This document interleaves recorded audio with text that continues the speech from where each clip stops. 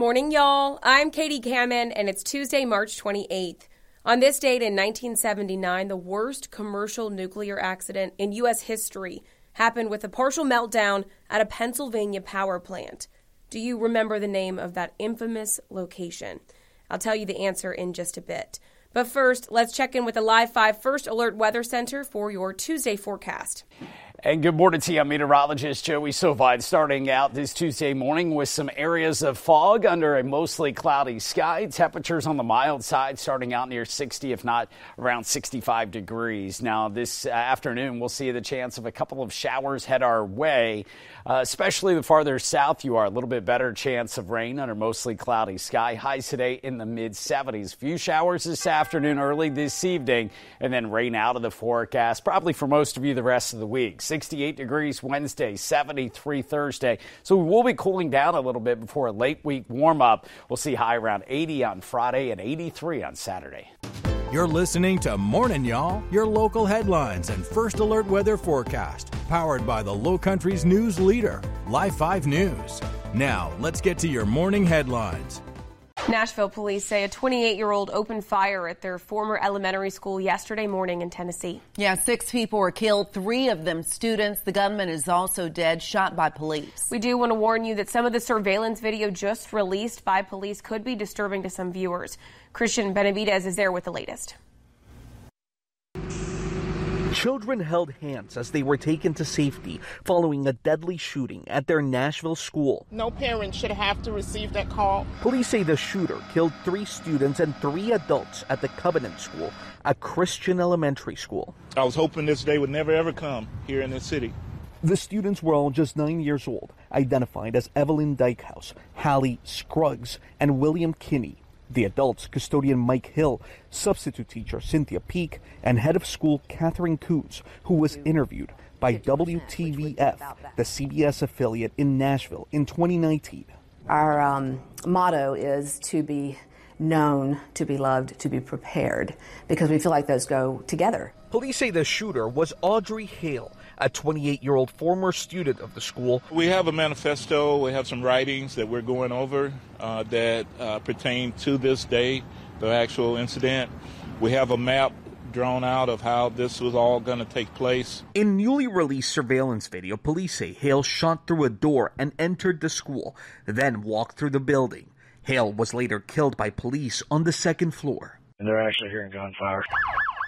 The entire incident happened in just 14 minutes. Terrified parents were seen rushing to the school. So even in a remarkably fast response, there was not enough time.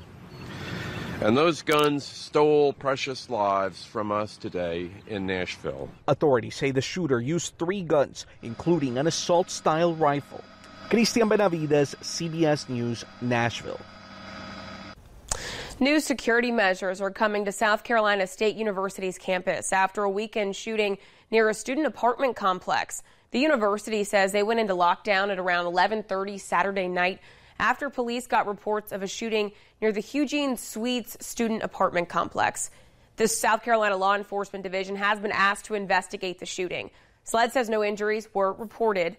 Meanwhile, the school's president has announced several new safety measures that include no non-student visitors after 9 p.m., increased inspections, armed guards at high-risk locations, a 24-hour monitoring center, and extra lighting and fencing at Eugene Suites. This is the second shooting at that student apartment complex just this month. 1 person was hurt in that previous shooting. A person is dead after a crash involving a school bus and a pickup truck. Charleston County deputies say the driver of the pickup died at the scene yesterday. 2 adults from that bus were injured. Thankfully, no students were on the bus at the time, and deputies say the crash happened just after 1:30 yesterday afternoon in the 6600 block of Highway 162 in Hollywood. Deputies say they believe the pickup was headed west on the highway when it crossed over that center line, hit the bus head-on. That's when both vehicles caught fire. The crash is under investigation, but the sheriff's office says no charges are expected. The trial is underway for one of the men accused of shooting and killing an 18-year-old in North Charleston back in 2018. Maurice Singleton is charged with murder in the death of 18-year-old Vaughn McFadden. His trial comes more than 5 years after the murder. Singleton and Jawan Lockwood, both 18 at the time of the shooting, are each charged with murder and possession of a weapon. Lockwood's charges are still pending. Singleton also has 3 pending weapons charges. Singleton was arrested at a home days after the shooting with no incident. If found guilty, Singleton could face a minimum of 30 years in prison for the murder charge and 3 years for the possession of a weapon charge. A mother who lost her child is still looking for the only outfit he ever got to wear after it was accidentally given away. Now, that outfit was accidentally sold to Once Upon a Child in North Charleston. Diana Bell and her husband, Chris, are looking for whoever purchased their son Sleeper. Their son Flynn passed away only 1 hour after he was born. The family is calling on the community to help them locate that preemie-sized Sleeper. There have been reports that the Sleeper had been found, but the Bell family has confirmed that is not the case. It was purchased from Once Upon a Child in North Charleston March 4th at 10:30 in the morning using a prepaid Visa. Anyone with any information can contact Zanaya. We do have her contact information under this story on the web. The debate about whether or not to allow prayer before school board meetings will continue for now. The Charleston County School Board moved to postpone that vote last night. The policy amendment under review adds the option for board members to open board meetings with a prayer. Molly McBride tells us how the community reacted to this agenda item. The policy aims to align the school boards with the state, allowing a prayer before meetings.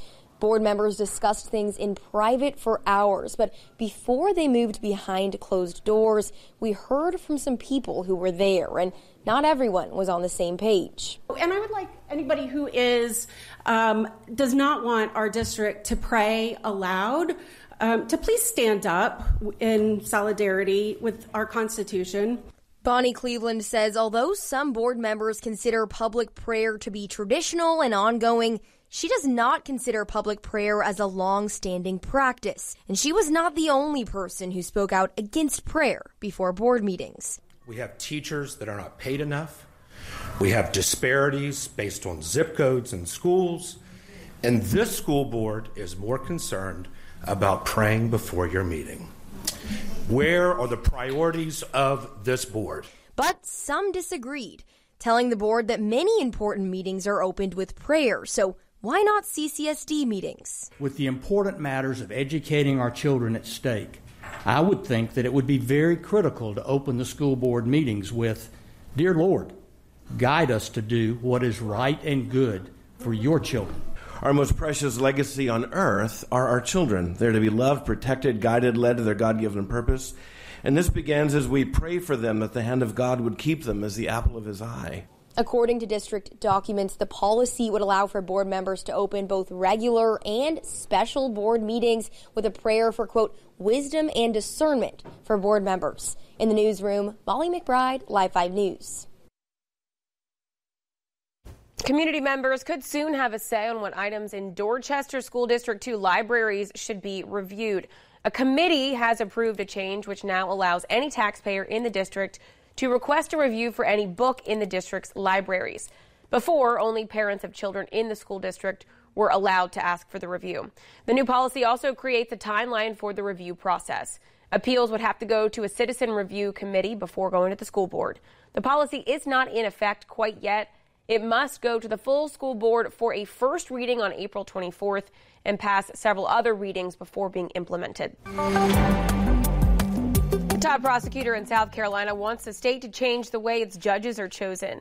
Attorney General Alan Wilson, along with dozens of solicitors and sheriffs, they're calling on lawmakers to reform the judicial selection in the state.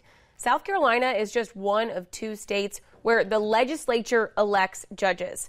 Governor Henry McMaster has previously asked for the governor to choose the state's judges. Wilson did not completely endorse that, rather saying the state needs a system where the executive branch has more power. We believe that the government governs best when its 3 subordinate branches of government have equal checks on each other's ambition. That does not happen in our current system. There are 2 bills before lawmakers which could change how judges are chosen. One would allow the General Assembly to choose judges from a larger pool of candidates. The second would ban lawyer legislators from serving on the committee that reviews candidates. A former state representative has announced his bid for South Carolina's Comptroller General position. Former Richland County Republican State Representative Kirkman Finley has his eyes on that seat. Finley narrowly lost his seat this past November to Democrat Heather Bauer. The next Comptroller General will be decided by a vote of the entire 170-member General Assembly in a joint session. The winner will be whoever gets a simple majority of those votes. The position opened up after an investigation into former Comptroller Richard Ekstrom, who admitted to a $3.5 billion accounting error over the past decade. Ekstrom resigned last week. Well, the Willie Gaines Playground in West Ashley will be seeing some big upgrades in the future. This comes as part of a grant program that officials say brings some valuable help to improve public spaces in the city, like parks. Yeah, Samantha Popovic, she joins us live in West Ashley. And Samantha, why was this park at the top of that list for priority? Good morning. The city selected the Willie Gaines Playground through the Park and Recreation Development Grant, and for the first time in 20 years, this park could receive new equipment. With this money, there will be new amenities installed and safety surfacing added, such as the wood on the floor preventing injuries. Director of Parks and Capital Projects for the City of Charleston, Jason Kronsberg, says now that the grant has been approved, they will start looking at playground equipment and give the community an update on what they have selected within their budget range and what fits within the safety zoning. Kronsberg says in the past 11 years, the Park Capitals project has replaced or installed 18 new playgrounds and parks around the city.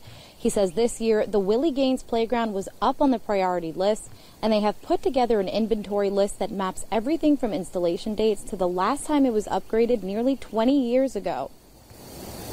Willie Gaines was installed in 2003, so that puts it right at about 20 years old, and playground equipment has a useful service life that we say is about 20 to 25 years. And then they start getting tired, faded, and then the new stuff that they come out with is just a little bit more exciting for the children. Kronsberg says they are looking to have their construction contract for the playground by late summer or early fall, which they will then hand off to City Council. Tonight's City Council meeting will be at City Hall on Broad Street at 4:30 p.m. Reporting live in West Ashley, Samantha Popovic, Live 5 News. Thank you, Samantha. Well, officials say phase 1 of 3 of the Glenn McConnell Parkway widening project is on track to be done in the next 3 to 4 weeks. They say at the start of the project there were some issues with materials, but that is being resolved. Overnight closures are in effect from Magwood Drive to Beast Ferry Road from 7 p.m. to 6 a.m. Officials say the project is set to be completed by March 1st of next year, and the project remains on target with its $25 million budget. Thanks for listening to Morning Y'all. Produced every weekday morning. You can listen and subscribe at live5news.com/podcast. And download the Live 5 News app for your mobile device. Get the latest news and weather updates 24/7 from Live 5 News, the Lowcountry's news leader.